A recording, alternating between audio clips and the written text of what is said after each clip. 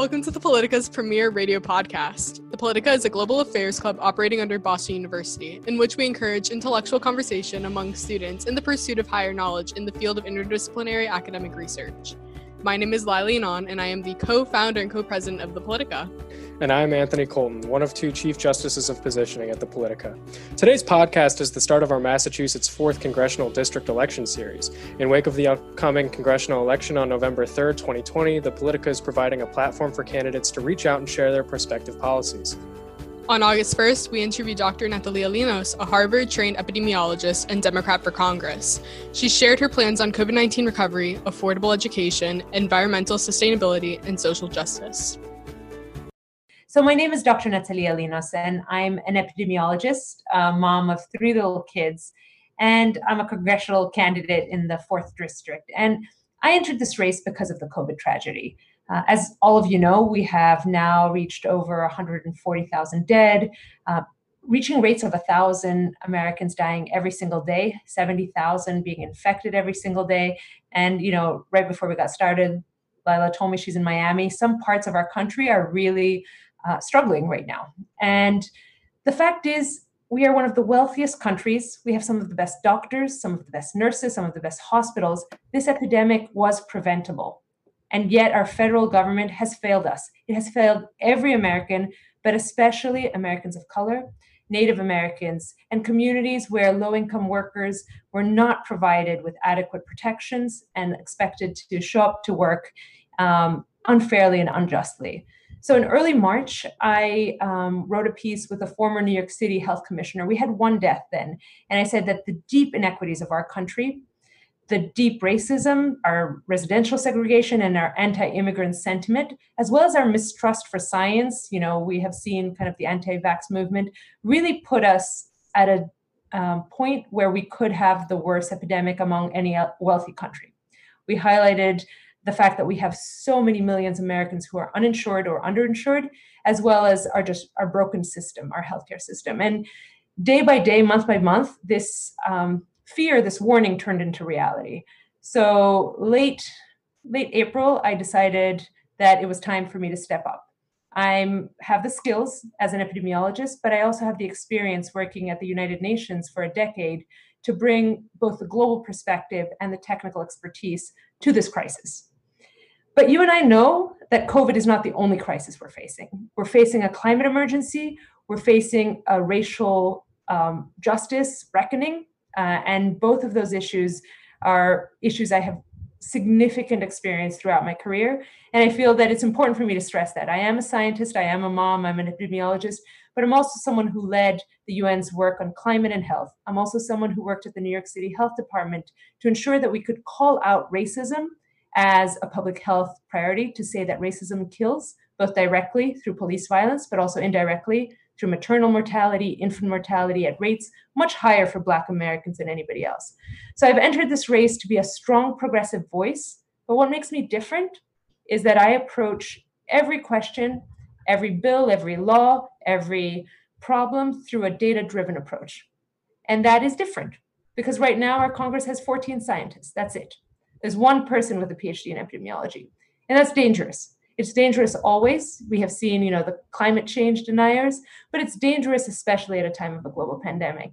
So I'm here to serve. I have 3-year-old twins. This is not convenient to be running with a family of little ones. It's tough on them. It's tough on our family, but it is the right thing. When you have a skill set that's unique, you step up. So I've stepped into the race, and I hope today in this conversation, you'll get a sense of why, who I am, what I stand for, and what I hope to bring to Massachusetts to represent the 4th, but also what I hope to bring to our country, because the federal government needs more people who have a diverse background. So thanks so much for having me. Of course, we're really excited to conduct the rest of this interview. I think that gives our audience a really good background and some good context knowledge for the rest of the interview. And if they haven't been seeing already, a lot of the campaign material circulating on platforms such as the Politica has these 3 main points that stick out the most, which are healthy communities, shared prosperities, healthy planet. So would you be able to elaborate more on these 3 main points embedded into the fundamentals of your campaign and initiatives? Of course. So I'm a social epidemiologist. And let me clarify that a social epidemiologist looks at health not simply as the absence of illness, not simply about whether or not we can access good healthcare. That's important. But a social epidemiologist sees health as shaped by our neighborhoods, where we live, where we grow, where we play, where we love, where we pray. It's about our houses, it's about our environment, it's about everything outside the healthcare system, just as it is about healthcare.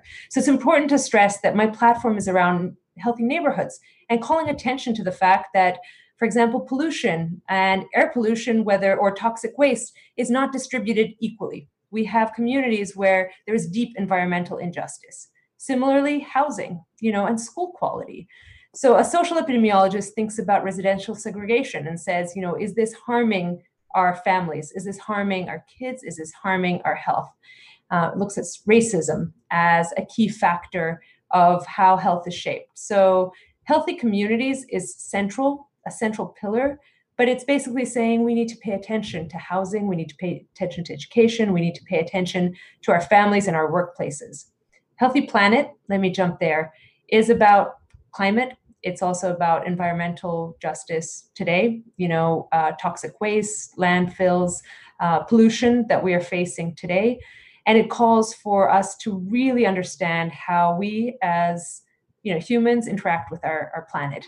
We'll get into a little bit more of this, I'm sure, later in the conversation, but through my perspective working at the United Nations, I know that the environmental impact is not distributed equally, right? The countries, the communities who are least responsible for climate change are also the ones who are suffering the most. So there's a deep social justice lens to my entire planetary health platform.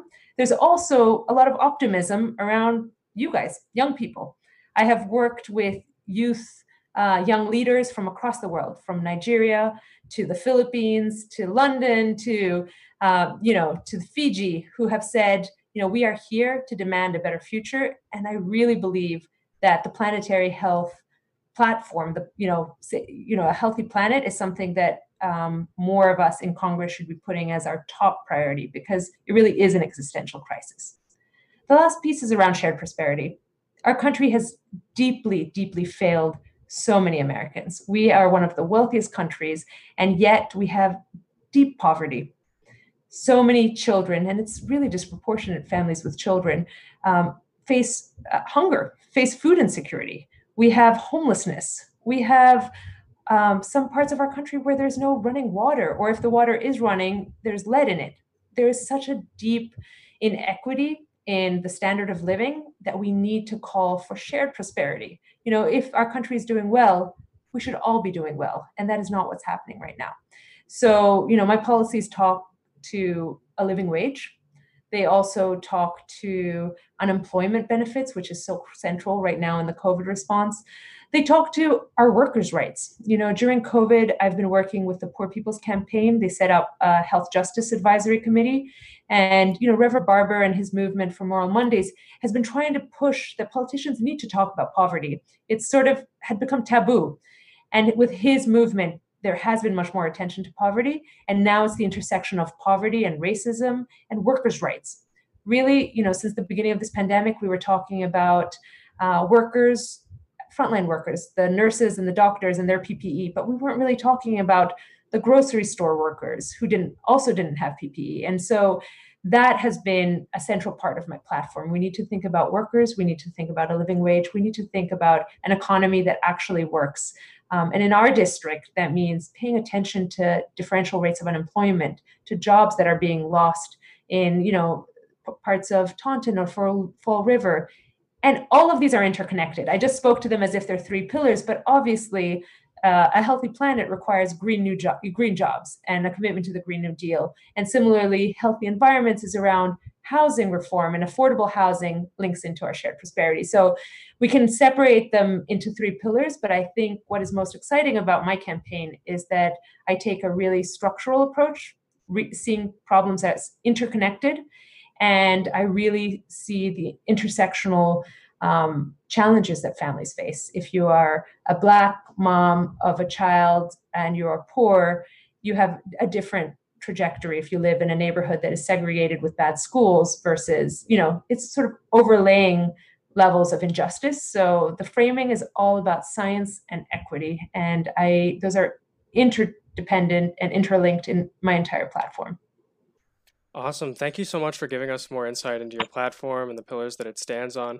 With everything that you said in your introduction, mentioning that there's only 14 scientists in Congress, that we're facing one of the worst epidemics in our country, of any country, I want to know how you would plan on tackling, the gridlock that politics often becomes on the on the Congress House floor, and how would you make your presence known in the face of career politicians? Yeah, so I'm not a career politician. And I think that's actually what's appealing about me. I speak the way I speak, which is honest, and I say what I know and what I don't know. I think I have a level of credibility because of being a scientist in the middle of a COVID pandemic. So I think that does give me a sense of credibility. But I need to be honest with you and with everybody listening in. I am going to be a freshman, and there's going to be power games that happen.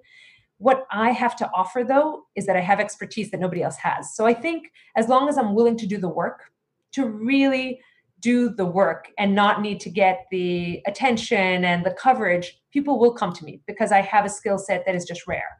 And that is how I will build trust. I will build trust as someone who's hardworking, who is willing to work for the better good of our communities. I'm there to serve. I'm not there to be, the poster person, but I will not sacrifice my progressive values. And that is where I need everybody to know that I am clear. I am clear that what drives me is a commitment to the right to health. What drives me is a commitment that we do not leave your generation or my kids' generation a planet that is broken, that we have destroyed any chance they have to have a real, in terms of climate change. But I think, yes, politics are divisive.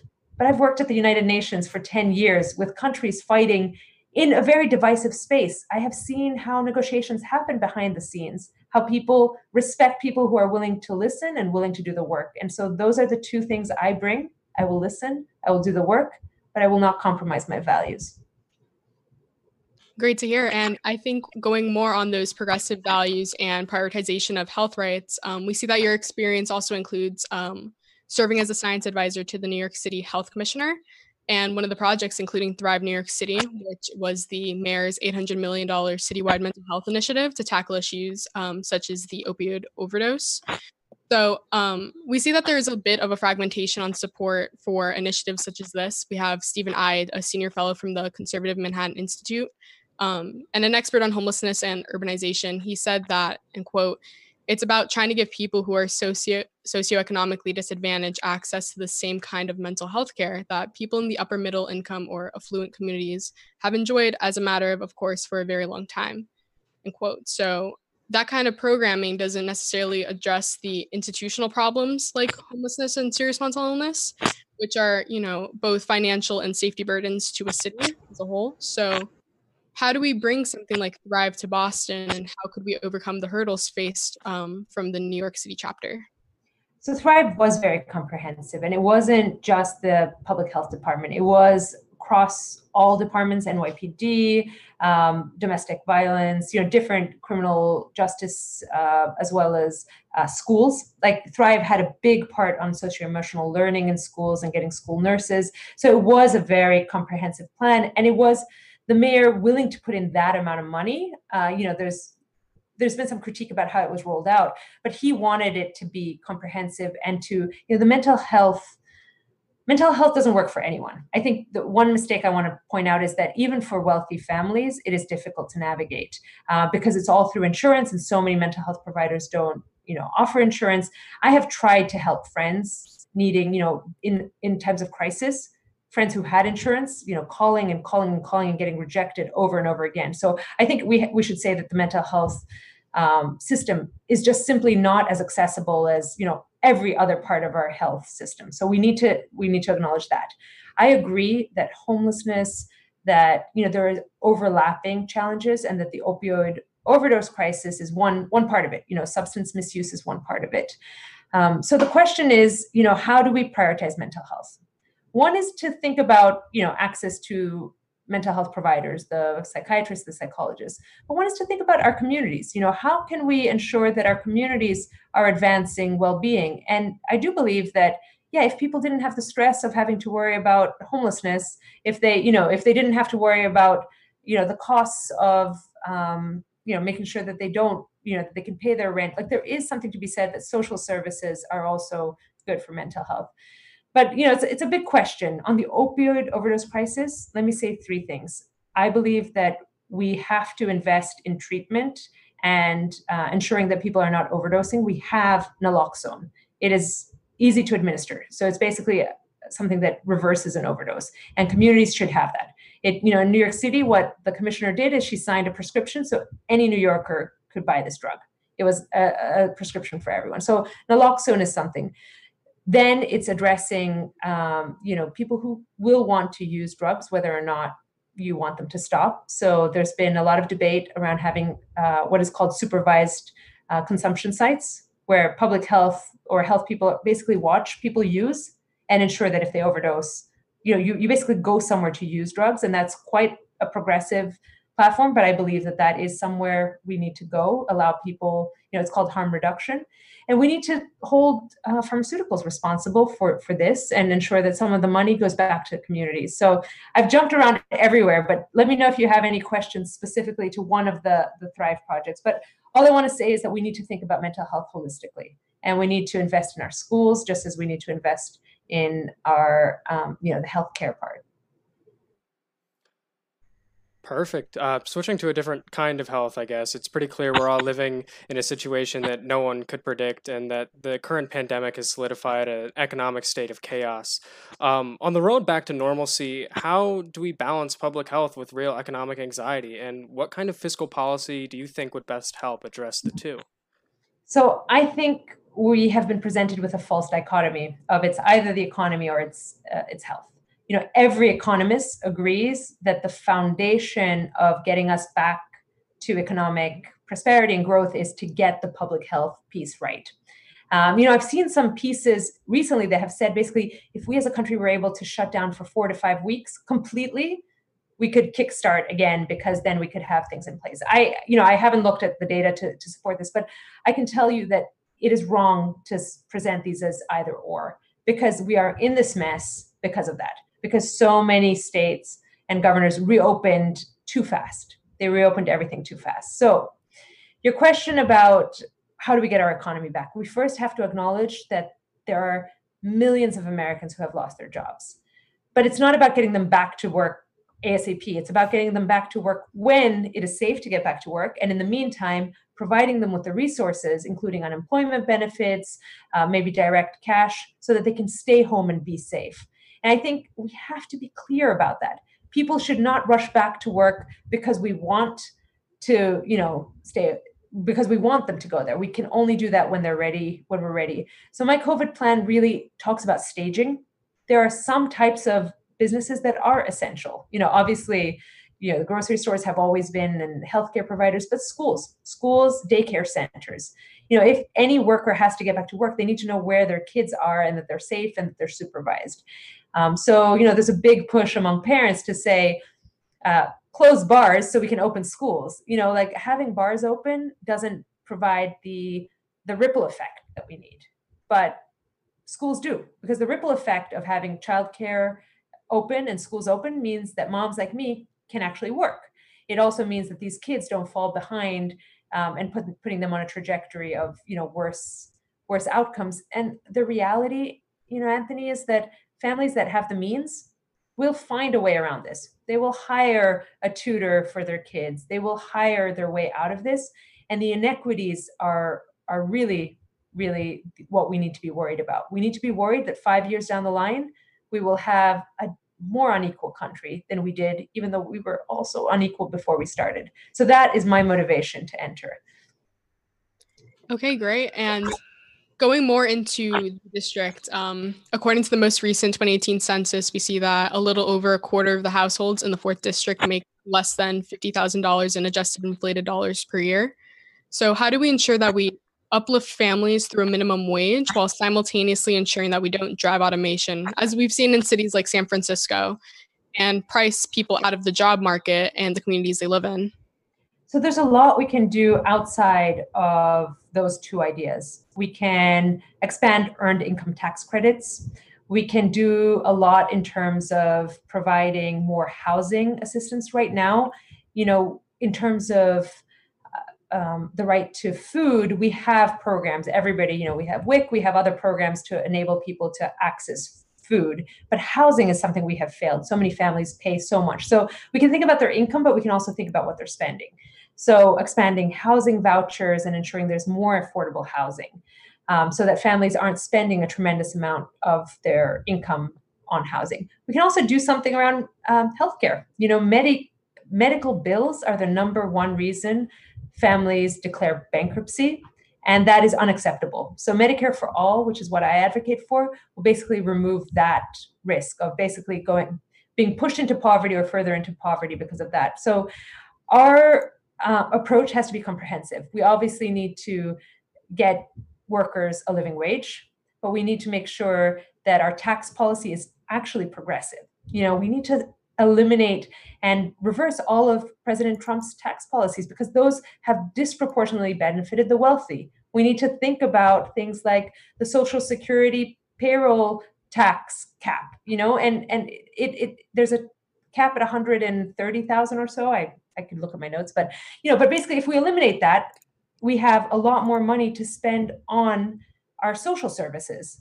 And our tax policy has been regressive. The fact that I have stocks and I pay less tax on the revenue on my stocks versus someone who has been working for that money, that is unfair. So there's a lot we can do in terms of fiscal policy to make things, better for poorer families. So that would be one approach, while also securing a living wage. And in a time of COVID, ensuring that our unemployment benefits, are harmonized. Right now, unemployment is state by state. Some states offer as little as 30 or 35% of your prior income, and they only offer benefits for 26 weeks. It is hard at a time right now to be unemployed, and chances are it might take longer than 26 weeks to become employed. So we need to be thinking about unemployment. We need to be thinking about a lot more than just the living wage, but that is a foundational piece. Okay, great. And when it comes to the idea of corporate taxes, we see that there are many private companies that prioritize green initiatives. So one being, for example, Tesla, claiming that, making a significant and lasting impact on environmental sustainability, it's difficult to achieve without securing financial sustainability for the long term. And so you see that they've generated this positive free cash flow of more than $1 billion for the first time in 2019. So going off from that, would you be a proponent of the US government giving tech companies such as, let's say, Tesla, with strong environmental or humanitarian objectives, tax breaks to help them continue on their scientific pursuits? So I think we need to be investing in green energy. So let's take it to there. The reality is we have been subsidizing fossil fuels for way too long, and we need to shift, in a way where we are subsidizing and providing some incentives for us to really meet our goals in terms of environmental targets. We need to be, already the cost of solar has gone down, but for our district, for example, offshore wind has tremendous potential. But there are, both legal barriers to, getting the permits that you need, and also this fear of, is this going to be in the short term, basically, whether it's going to be profitable. So we do need to be supporting companies and industries that are green, because we've always done that. We've always used tax policy to support industry, and let's just use that money instead of on dirty fuel or fossil fuels. Let's shift it to the green, to green growth. Now, your question was about Tesla, and I haven't looked at the numbers. I don't know exactly. I would be of the proponent of we support first, smaller businesses, but innovation is part of where we need to be front runners. And as a scientist, I believe that research, R&D is big and important. But here's my but. If it's federal money, say for pharmaceutical development or something like that, we need to ensure that everybody has access to it. You're putting federal money to do the research. You can't then be charging, $5,000 per pill, because federal money went in to develop that. So we need to make sure that the equity part is just as strong as the investment in the research and technology. No, I do see that. And the beginning of that kind of touches upon what I believed was part of the vision of having that low carbon economy. So I kind of wanted to continue on that and ask what your vision was for the idealistic low carbon economy, what that entails, and how can we best achieve that? Yeah. So first of all, I think the US needs to re-enter the Paris Agreement to become a leader globally. I don't think this can be solved at the state level. It's a federal, it's national. Our country needs to get back on track, but it's also part of a global conversation. A low carbon economy means that we need to think about where basically are we high, is our emissions in our energy, or is it in our workers driving to work? In Massachusetts, 40% of emissions is due to transportation. That's something we need to be open about. So we can do a lot on green energy, subsidizing obviously solar, moving away from fossil fuels, and we have to. And I do believe that we can tax and we should tax fossil fuels. Although, again, because I have an equity lens to everything, we need to be very careful that any taxation is not regressive. And if it is, if we find that a poorer household that is paying more on, say, gasoline, and it's much more percent of their income, that we're providing some other tax credit so that it offsets it. We should always be thinking about who is losing, and if it's the poorest in our communities, we need to offset that. But we can do a lot on the energy front. We can do a lot on our efficiencies, building efficiencies, and we can do a lot on the transportation sector. So I do believe that we can reach the ambition that young people across the world have been calling for, and to really transition us to a green economy. But we have to do it thoughtfully, and it has to be a just transition. Mm-hmm. And just going off from the audience being a large portion college students, something that I know that I can say for myself and from some of the data we've collected from polls, something that a lot of the demographic in the District 4 were interested in hearing was more of the fiscal policy for advocating for making higher education increasingly affordable. Yeah. No, that's a really important point. So the fact that education is this expensive really is prohibiting so many students from being able to enter, but even once they enter, to achieve, to go into professions that they want to go into, professions that are not as highly paid, but are so important for our society. So we have to have this conversation as to, if we believe we are a country where upward mobility is possible, where the American dream is possible, higher education and the cost of higher education has to be central to that piece. I believe that we have to make it affordable for working families, free, 2-year college tuition, free for anyone, below a certain income. I need to be honest with you. I go back and forth, and I've been talking to students about whether public education 4 years should be entirely free, or if it should be, if your parents make $500,000, you should pay a fee. And there are arguments on both sides, and I haven't quite decided. I have always said everything should be means tested, but the reality is, I can tell you how I approach the question. I will look at the spending and say, is this disproportionately benefiting the wealthy families, or is it disproportionately benefiting, working class families or poorer families? And then I will come to a decision. But I do think community college 2 years, I do agree for everybody who is, working class should be able to go to college for free. And a bigger issue that has come up in my discussions with education experts is that it's not only that, it's the debt. We really need to address debt. College debt is really high, especially for Black and Brown students, and we need to pay attention to debt forgiveness, especially at a time of COVID, when so many of you will be graduating into a workplace that probably will not pay as well as if you had graduated 5 years ago, if you're lucky. Sorry, I'm such a downer. I should stop there. No problem. I just wanted to follow up on that. So I can see that maybe you're not necessarily aligned on a certain position when it comes to the education standpoint, but when it comes to prioritizing your social initiatives, where does the educational component rank in terms of making it increasingly affordable, debt forgiveness, and also something that I've noticed from the policy initiatives on education from the campaign was that you guys had this forward initiative to start building community colleges that were also affordable in the 4th district. Would you mind just elaborating a little bit more on that? Yeah, education is central to the way I think about health, the way I think about health meaning well-being and opportunity. And so it is part of this whole, as a social epidemiologist that I was saying at the beginning, we know that education shapes not only your own outcomes in terms of your income and your well-being, but also your children's. And so it's a central part to what I was saying, the American dream. And so it's very, very important that this be affordable, that this allow for upward mobility. And I do think we have failed too many Americans. And we have failed them from day one, from the, not having universal pre-K all the way to what we're doing in college. So, that's where some of the trade-offs come on, because I believe also that 3 and 4-year-olds need to have access to, free education. And so some people will say it might be too costly to have both. But this is where I come into this conversation. I don't think we are accurately capturing the co-benefits, basically the spillover effects of having an educated populace, the benefits to our economy, the benefits to our health, the benefits to our well-being, and therefore we are undercounting.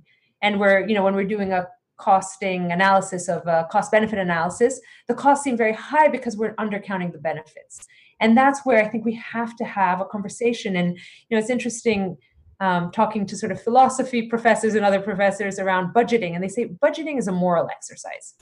And we are not adequately reflecting our budgets to reflect our moral values. We put a lot into military, into police, when we know that we want to be prioritizing health and education.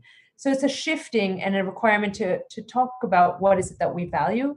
And so I come to this from that education and health are critical to well-being. And so those are my two of my few. The environmental piece is also very key to my campaign. So I will be a strong advocate for ensuring that money that goes into education is actually narrowing the gap. So public education, big priority, supporting historically Black universities and colleges and Hispanic ones. There is something to be said about inequities both across income, but also race, ethnicity, and those are all top of mind for me. And when it goes to the actual financial backing of programs such as making pre-K and all the way up to higher education much more affordable, if not free, seeing that there might be some polarization that inhibits that from actually being enacted, would you be a proponent of adding to the deficit in order to pay for these plans? Yeah. I mean, I need to be open to that I am open to adding to the deficit. I'm also open to radical tax reform, things like a 0.1% tax on financial transactions. We know that people are trading trillions of dollars, a very small tax. It has to be small so it doesn't disincentivize. Like, there are creative proposals out there around tax policy that can create, can increase the tax base. And I mentioned a few earlier around, getting rid of the Social Security payroll tax cap, but also inheritance. This is something that troubles me deeply. Wealth is passed on generation by generation, and we're not taxing inheritance the right way. So, for example, if I buy a beautiful painting and it doubles in price and then I sell it, I pay tax on that doubling in price. But if I give it to my daughter and then she sells it, the entire appreciation of my lifetime is discounted, and she only pays what that one day or what that 1 week of the inheritance. And that's just unfair. Like, we're allowing for wealth to be recreated without, my daughter didn't do anything to deserve this kind of free appreciation of my asset. And so we do need to think about intergenerational wealth and how unequal that is. And I bring that up because I'm a big advocate for reparations. And I should say why. Our country has failed Black Americans, not only in the current systemic racism that we're seeing, but the federal government put in place measures around redlining, or our Social Security Act in 1935 excluded agricultural workers and domestic workers, which were predominantly Americans, Black Americans and Americans of color. So we have systematically excluded people from creating the wealth that is now being passed on and not being taxed equitably. So all of this we have to have a reckoning of how did people get to be as wealthy as they are, and why are we not redistributing that wealth? So yeah, I didn't quite, I kind of went off on a tangent, but I didn't know if you would ask me about reparations, so I wanted to throw that in. All good, you covered it. Yeah. Awesome. Thank you for that. While I've been listening, and to go off on Laila's question on just the polarization of our times, research from the Pew Research Center, along with just about everything else people are hearing in the modern day, suggests that we're living in one of the most polarized times politically of our history. People are talking about politics a lot more, and they're having a lot farther opinions to each side. So I wanted to know, on which issues will you work with the other party right now on? So the polarization is real. And it's not a matter of, I think the question is a bit strange to ask me, which will I work on? Meaning, I will work on everything that is important if they will work with me. There is, obviously some things we do not see eye to eye. But there are some things that I think we can take back to the basics. For example, being someone who has a lot of global experience, I think everybody agrees that this administration has both embarrassed us, and we've lost our standing internationally, has gone against a lot of our allies, and has put us in a position that is unsafe. So on kind of national security and diplomacy and re-entering, the Paris Agreement, the World Health Organization, I think there would be broad agreement across all sides. And, I would be able to work on foreign policy and all of that because I have the credentials of having worked at the UN for a decade. I also deeply believe that there is a desire, if we can take it down to the basics of, should we allow for, kids to be living in such dire poverty in this country? I think I grew up in a very religious household, and a lot of my values, a lot of my commitment to equity actually stem from that religious background of, of equity and of a desire to, we are all human. So I do think there are ways to approach some of the challenges by stepping away from what our solution is, to just accept as a joint platform as should people be dying because they can't afford health? Should children be living in poverty in a country like ours? And I do think that there is a way to reach consensus, but there are obviously some bigoted, hateful people who will attack LGBT rights, who will be racist, who will say that tax policy, that people are lazy. And clearly we don't see eye to eye on those issues, and I will not compromise those values. So I don't know where we will find a compromise, but I do think that my science background, that my religious background, my immigrant background, by the way, I should make clear that I'm not an immigrant. I was born in the US, but I grew up in Greece, and I came back at 17. So it's an immigrant experience, but I was lucky enough to have citizenship always. So I can't claim that I was ever, worried about that part. But, that all of these different experiences put me in a place to be able to listen and understand. And it is very polarized, and there's a lot of hate. Mm-hmm, for sure.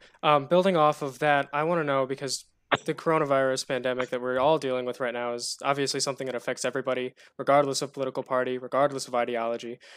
Stepping away from politics a little bit, though, I want to know that once this is all over and people can start to resume their lives safely again, what is the number one thing you hope that everybody remembers from this shared experience?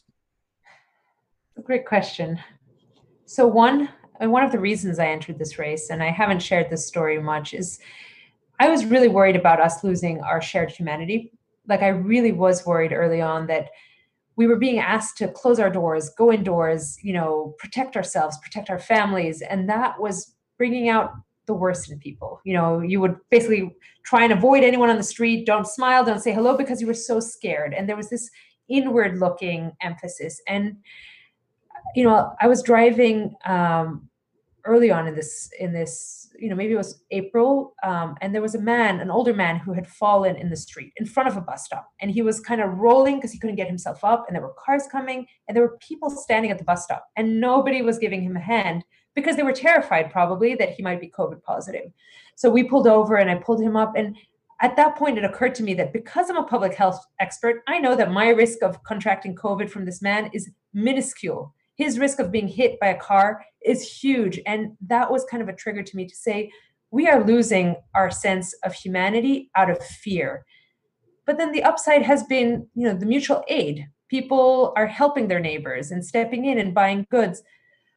But we can't leave it to good people or good neighbors. The federal government needs to step in. So I hope that people will remember this crisis as a moment where we maybe lost ourselves a little bit, but then we took this tragedy and turned it into an opportunity to have these conversations around Medicare for all, to really transform this tragedy into a country that works for everyone. And I do think that the overlaying George Floyd murder really brought to bear, and I do think it's because we were seeing such inequities in terms of who was dying from COVID. There was Black Americans, and then the George Floyd murder. Like, there is this urgency, and people are saying we cannot go back to normal because normal doesn't work. So I do think that this will be known as a transition period, that the pain, the hurt, the death basically made us commit to more progressive values around equity and around building a country that works for everyone. And that's why I entered this race. I want to be at the table to be part of that conversation and to bring data and these values so that we can build a country that works for everyone. Thank you so much for that answer. I was actually really personally interested in knowing that myself, because this is something, like you said earlier, maybe to Laila and I privately, but this is something that we all experience and get to tell our kids about and tell our grandchildren about. And it's a huge, huge part of everyone's life right now. Something that you mentioned earlier in the interview and something that you mentioned in your answer there right then was implementing Medicare for all.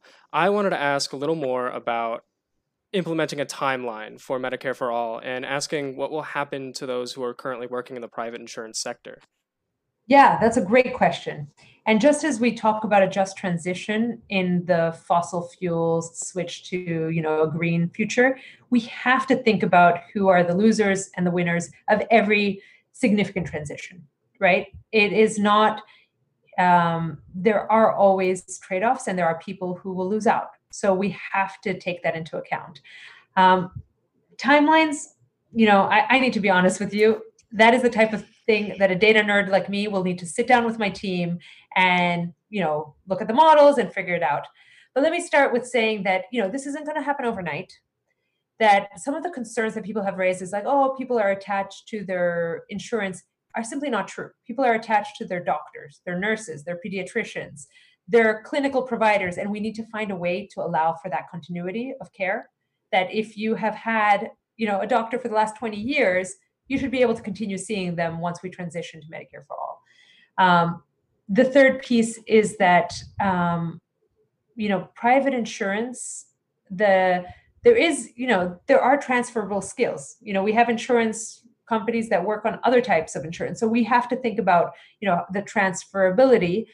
But it shouldn't be, that fear of the fear of the hiccup, the fear of, what happens in the transition simply shouldn't be what prevents us from moving to a future that works for everyone and for generations to come. Like, it will be difficult, and we have to be honest with ourselves, and we have to be explicit and look at the numbers and look at who is being impacted and how do we protect them. And I come to politics as an outsider, and maybe that kind of honesty is going to be hard, but I do think we need to be honest with each other that difficult decisions will need to be made. But in the end of the day, if this works for most Americans, right now we spend more than every other wealthy country on our healthcare, even double as much as many of the OECD countries. And our health outcomes are worse. We have worse outcomes in terms of cardiovascular disease, diabetes. We have worse outcomes in terms of maternal mortality and infant mortality. So something is broken, and we need to talk about that in order to move forward. And I don't have all the answers, and I'm not expected to have all the answers. I will work with the smart people who have the answers, but I will be honest to District 4 about what are the difficulties ahead, and I will be honest with saying that I'm going to fight for that difficult period to be compensated so that you're not left hanging if you are someone who loses your job. Yeah. Thank you for your honesty. Yeah, it's, sometimes things are a lot harder than they initially may seem to implement, but are still worth implementing. So thank you for that. You mentioned spending compared to other nations and how our outcomes are much worse. Just leaning into your international background, I wanted to ask how your experience at the UNDP transfers to the House floor. Yeah, I think it transfers quite well, in the sense of I have worked for the UN for a decade. And I worked both at the UN Secretariat in the Middle East, where I was part of the agency in Beirut was in charge of economic and social development for the whole Middle East. So it was issues like gender equality in the Middle East, difficult questions around how to get away from dependence on oil and, during this kind of green economy, water challenges between, for some of the countries there. So it was very much an economic and social development perspective.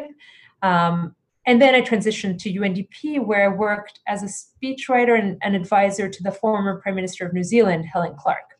In that role, I was part of conversations, with heads of state, with ministers, behind the scenes conversations around, countries where we were urging them to, for example, get rid of their subsidies to fossil fuels. And the minister would say, but I'm going to have a riot.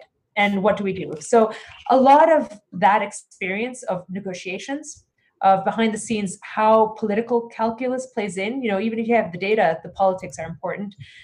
And also seeing how progress can be made. The international experience I value the most is seeing countries and cities transform, truly transform. Colombia has put in place public transport systems that are amazing, cable cars and really, really putting in place public transportation. And so that gives me hope that this country with its wealth can do better.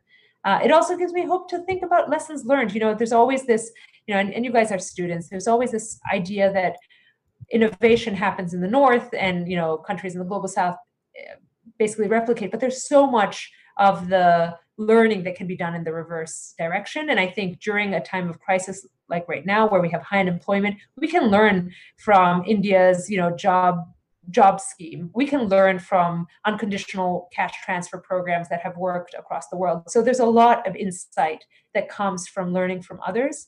And I bring this expertise both in terms of the technical knowledge, but also the politics. I have worked in political spaces. And that's something that doesn't show up on my CV, but I have been in so many tense conversations, with Iran and the Holy See agreeing again on a resolution against LGBT rights, things that you wouldn't expect. Like I have seen how alliances are built. I have seen what drives people.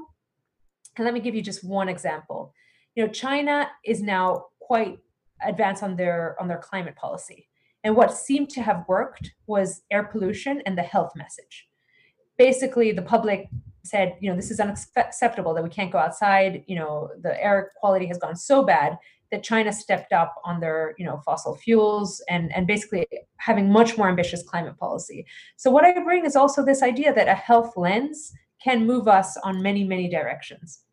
So I'm excited. I'm excited to have an international background, and I think District 4 is excited to have someone with my background to represent them. Yeah, I was definitely a lot more excited to see that, although you are technically a freshman in the House, or at least running for its candidacy, that you do have a lot to bring to the table in terms of already having prior international political experience, which I think is very authentic to yourself, saying that not many of the other congressional candidates for District 4 have. Something else that I was looking at when I was looking more into your campaign regarding the climate and what you have to bring also from prior experience with international policy and opinions on the Paris Climate Accord. There was a quote that you said about building climate resilience in the healthcare sector when you were merging more of the international and domestic values together. But do you mind elaborating on that a little bit more? Yeah, let me give you two examples. UNDP, when I worked there, was running a big HIV program for basically helping the government in Zimbabwe, across many countries, but Zimbabwe is the example I'll give you. And what was happening was we were helping them procure all their drugs and ensuring that clinics had, what they needed. Zimbabwe has a very high rate of HIV. And yet the vaccines were not being held in the right temperature because there kept on being electricity cuts, and then diesel was hard to think. So UNDP basically put solar panels across most of all the hospitals and clinics and storage facilities. And that was kind of a win-win. You have reliable energy, you have a green, resilient sort of energy. And also when there's something happens and the diesel guy can't bring you diesel to run your generator, you have kind of, a reliable source. But the saddest was I was in a meeting with the Minister of Health of Fiji, and he literally said to me, what can you do for me to make sure that you make our equipment in our hospitals salt resistant? Because there's salt water, we have floods and salt water rise that we're concerned about in our hospitals, especially those that are in some of the, islands, like they're really not climate resilient. So we need to think, and I had worked in New York City at the health department with Sandy, NYU's hospital, like basically flooded in the bottom. And, you do need to think about climate resilient healthcare, meaning that not only are you able to provide help during a climate emergency, but also how you structure it. There's buildings. But my interest in the intersection between climate and healthcare is that doctors and nurses have a trusted voice in communities, and they can do better to be advocates for the Green New Deal or just more ambitious climate action. And more we're seeing that.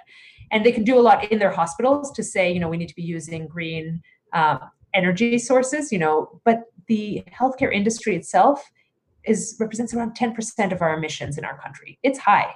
And it's a lot about our waste management, but also what is like the supply chain. So what we feed people in hospitals, if there's a lot of meat, that is, part of the agricultural pathway to, emissions. Like you could do a lot. You could only provide vegetarian food in hospitals. You could only, there's a lot that can happen from the inside. And I think getting the healthcare sector to recognize, to walk the talk, is something that I'm excited about, because there is some movement there already. But that's the mitigation part. The adaptation part is what you talked about, the healthcare resilience, which is, how do we adapt and ensure we have continuity of care during climate emergencies.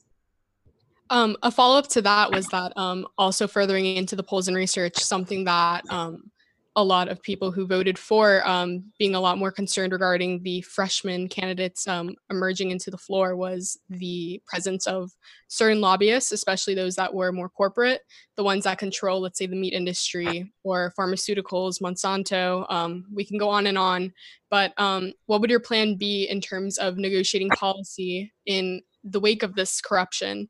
Would you be the person to lead in acknowledging and pointing it out and going out of your way to go above and beyond? Or would you find yourself being more of the middle ground and trying to already work with what's already implemented? No, I am concerned about the influence of lobbyists on health-harming products, lobbyists from health-harming products. We're tobacco, fossil fuels, meat, kind of lobbyists, the big ones, as well as pharmaceuticals, the influence on, pharmaceuticals are not a health harming product, but when they're not available at the prices we need, then we need to have a conversation. So they're sort of an outlier in how I think about them. But in terms of health harming products, they have no place in influencing politics. And I have worked on this at the United Nations. We did work to get the alcohol lobby, for example, outside. We were helping countries write their alcohol policies, their tobacco policies, because many countries, you could still smoke indoors, and you had industry behind the scenes writing the bills. So we were supporting countries to think through how to write policies that would protect their consumers, their people, not consumers, their citizens. In New York City, while I was there, we put in place there's a triangle with a salt shaker, so that, if you go to McDonald's or any other, Applebee's, any of the sort of larger restaurants, if one meal basically has more sodium than your daily allowance. And that was a big fight. It was a big fight because industry felt that, putting that little sign would impact their revenue, but we have to fight, being from public health, I have very clear lines of where the private sector is a hindrance to health. So you can be reassured that I will be pushing back against lobbies on anything that harms residents of the 4th District, as well as across our country. Great. And as we conclude into the final 5 minutes of the interview, is there anything that we'd like to highlight about your own personal professional experiences that you would say makes you a lot more qualified as a potential House representative amongst all the other peers in the race right now? So, what I've been highlighting in my campaign is that there are 14 scientists and we can't trust that politicians will listen to scientists, that we need to elect them. So that's my main, distinguishing factor. The second one is the global experience. It is unique and it's important not just for COVID, but also for our climate crisis, also for our racial justice crisis. Because to be honest, other countries like Australia, New Zealand are doing better coming to terms with the legacy of what they did to their indigenous communities. And so there is a lot of lessons to be learned, and I think that's important to bring to bear. What makes me unique from a personal level is that I am a mom of a 7-year-old and 3-year-old twins, and that is important to highlight. And there's another candidate that highlights that a lot, because moms do have a different perspective. For example, during COVID, I think if there were more moms in Congress right now, schools would be top priority, top of mind. And they're not. And we are 1 month before schools are supposed to open, and most states don't have a plan. And that we had since March to figure that out, and it just was not top of mind. The fact that I'm a woman also brings in a lot of the gender equality perspectives. And lastly, the fact that I have this immigrant experience, the fact that I grew up in Greece, that my parents are still in Greece, that I speak 5 languages, that I have a deep commitment to refugees because I've done a lot of work, with refugees from Iraqi refugees in Greece to Palestinian refugees in Lebanon to working right now as a director of a center on health and human rights with refugees and people who are both in our southern border but also in Myanmar.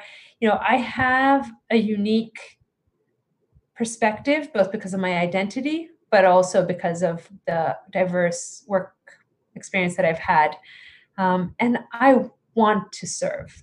I want to be District 4's representative. I know I am different. I didn't go up through the ranks of, doing local politics, but right now we're in the middle of a global pandemic and I am a scientist. I have the skills. I decided to step up. And I hope that urgency that I felt is also one that others will recognize as my motivation and say, let's give her a shot because she does have a different background. And that's what we need right now in our Congress. And it's not about the other candidates in this race. It's what our Congress needs right now to get us through this mess. Dr. Natalia Linos, thank you so much for coming on to the first podcast of the Politica. We've had so much fun prepping for this and actually engaging in the interview with you. Good luck for the rest of your candidacy and the rest of the campaign. Just as a reminder for everyone, voting formally starts on September 1st. Open is on August 22nd. If you would like to help Natalia on her campaign, we will put some links down on the Politica's Instagram page, Facebook, and LinkedIn into how you can help get on board. Thank you for tuning in. Anthony, got any final remarks? No, I think you covered it all really well. Thank you again, Natalia. This was amazing.